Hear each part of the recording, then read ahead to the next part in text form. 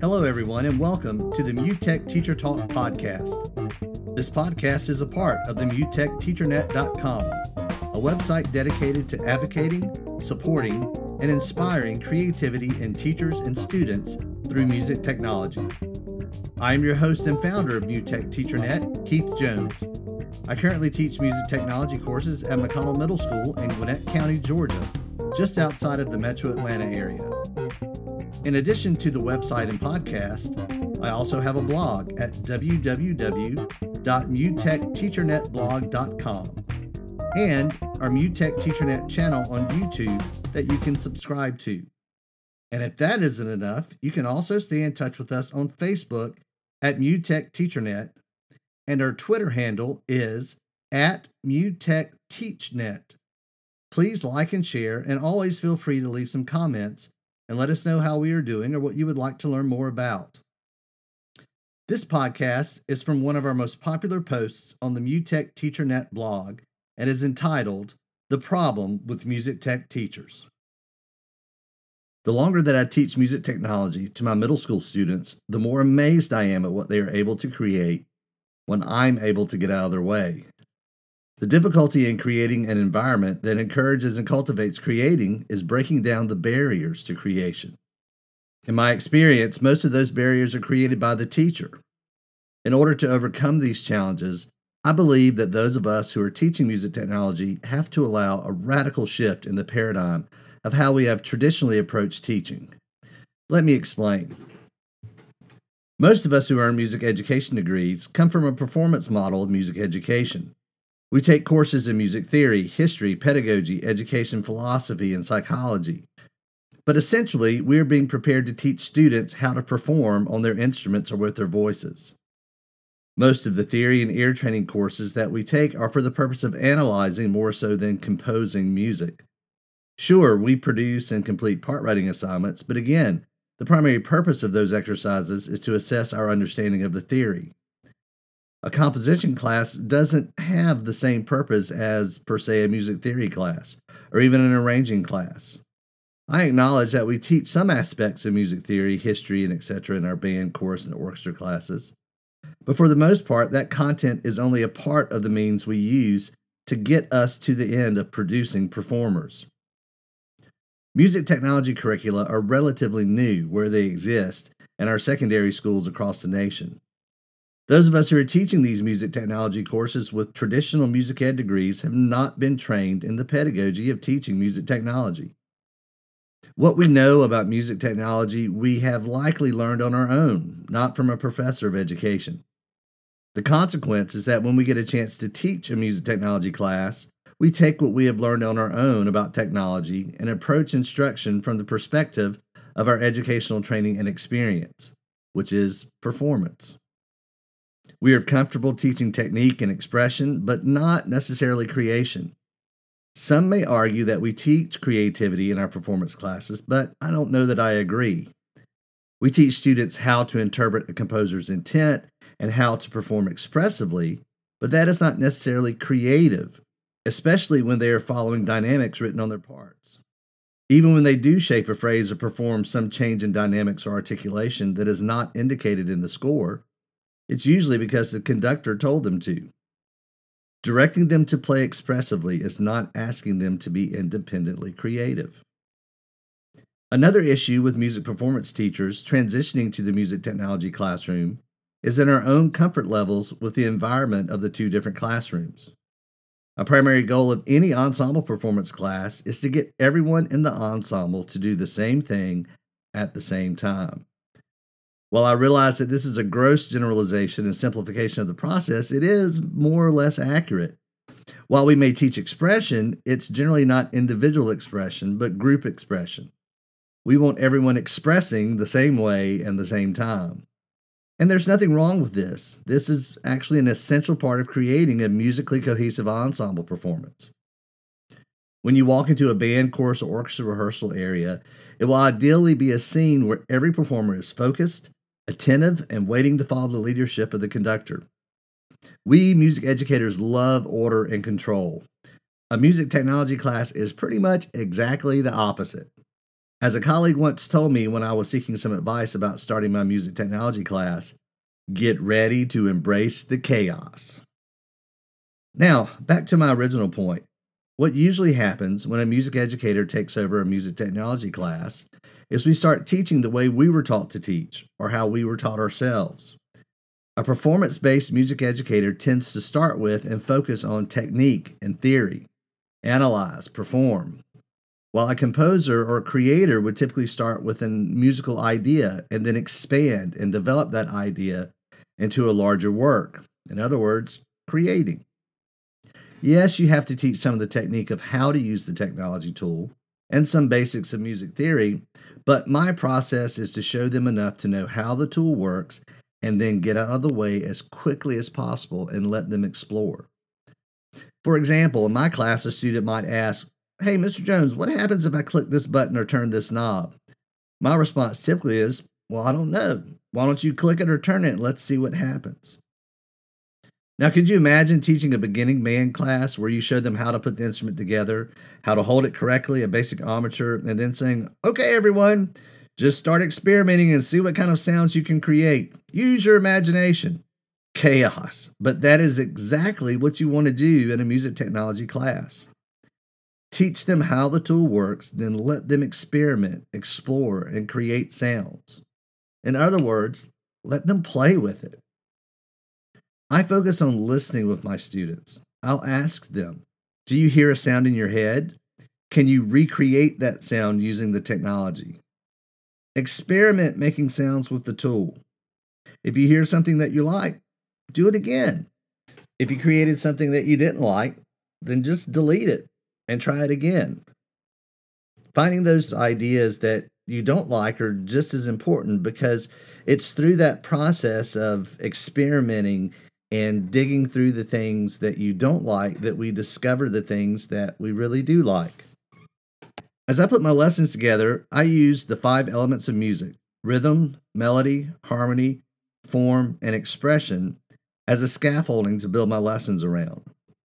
The process is one where I show them how to use a tool to create one of those elements, then get out of their way and let them experiment, explore, and create. For example, I may be working on a lesson about melody.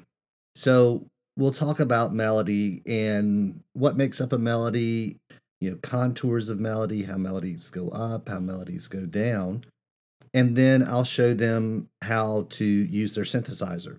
So, for example, what I may do with my synthesizers that are, I'll take a whiteboard marker and I'll number on their keyboard from C to G and number each key 1, 2, 3, 4, 5. So I may tell them that I want them to experiment creating a melody just using the 5 fingers on their right hand and using those 5 numbers. So we'll talk about how they could move to adjacent notes or how they might be able to skip fingers. But I give them time just to explore. And then as they go through and I give them time to come up with a melody that they like or a melodic idea that they like, then they'll go back and record that into their DAW. And once they record that into their DAW, then there are other digital tools that they may be able to use, such as quantizing the melody to make sure that the rhythms are accurate and that sort of thing. But the real purpose of it, the important thing, is that they're experimenting and creating these melodies, just playing the instrument. Then I will pull them back together and show them another technique or tool, and then send them out to create on their own again. I basically repeat this process over and over. Each time I pull them back, I put in another tool in their toolbox, or I show them another pathway to explore. But the goal is always to create. Adam Patrick Bell explains this clearly in his book, Dawn of the DAW, when he writes, "The overarching aim of do-it-yourself recording, or music technology, is to make music with a DAW, as opposed to learn how to operate one." I think this is a great point. So many times in our music technology classes, we get wrapped up in just teaching them how to use the DAW, how to record. What button do you click to do this? How do you click and drag? How do you split? Now, please understand me. When I say this, I'm not saying that teaching those things aren't important. They are. As a matter of fact, teaching those things is essential. But those are the means that we're using to get them to the ends of learning how to create and learning how to make music. And I think that's a really important distinction to make. Now, many students really struggle with the process early on. They've been programmed to believe that the key to success in school is to get the correct answer as quickly as possible and avoid wrong answers. Wrong is bad, right is good. A lot of my students just want to know what the right answer is. What do I want them to give me? I often tell them that the right answer is whatever they want it to be. The only wrong answer really is no answer. So when I ask them, for example, if we're using a step entry method and the assignment is create a 2-measure rhythmic pattern that can be used with the drums. The assignment is to create a rhythmic pattern that's 2 measures long. That's 8 counts. And a lot of times the students will create something and they'll say, well, I don't like this. Well, the assignment wasn't to make a 2-measure rhythmic pattern that you love, but to make a 2-measure rhythmic pattern. Just to get them creating is important. Once they can get that comfortable creating, just getting ideas down, then they can work to go back and learn how they can edit their ideas, how they can add things, how they can change things, and gradually shape it into something that they really like and that they want to share with someone. But the biggest hurdle is to just get them to create, make something. And for the most part, anything they make, I'm going to be emphasizing the positives in what they did. This is fantastic. I love this melody. How did you do this? Anything to encourage them with what they did. Because if I can get them comfortable just creating and developing ideas and getting those ideas into the computer, then they can expand on that to use the editing tools, to use the revision process, to go back and, again, to add things, to shape it and to make it better. That's the big thing, is just to get them to create. And so often we want to approach what we teach as a recipe or a list of directions, step 1, step 2, step 3, where sometimes I think it's really important just to let them go out there and play, experiment, explore, create. Now, when we first start with this, it sort of kind of blows their mind. But once they get the hang of it, they love it. And they really only get upset when I have to stop them because I'm going to show them another tool or some other pathway to explore.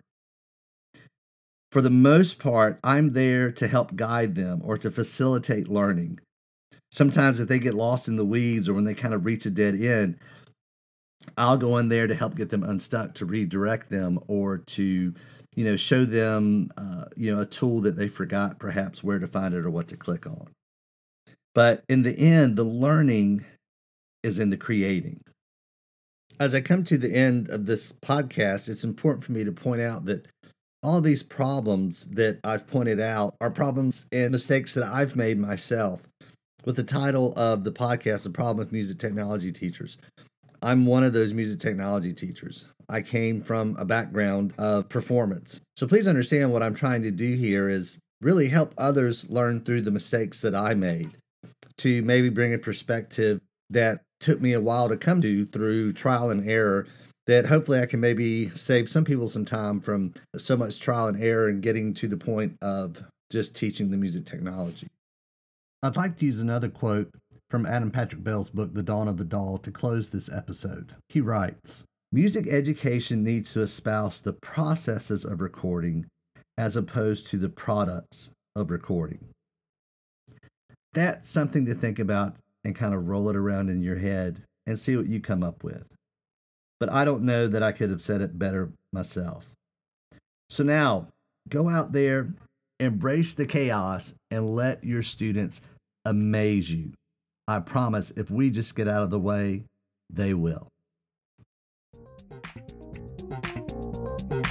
Thank you once again for listening to the MuTech Teacher Talk podcast. I would encourage you to sign up to become a member of the MuTechTeacherNet.com website that is full of resources, lesson plans, links, and other great materials for music technology teachers and students.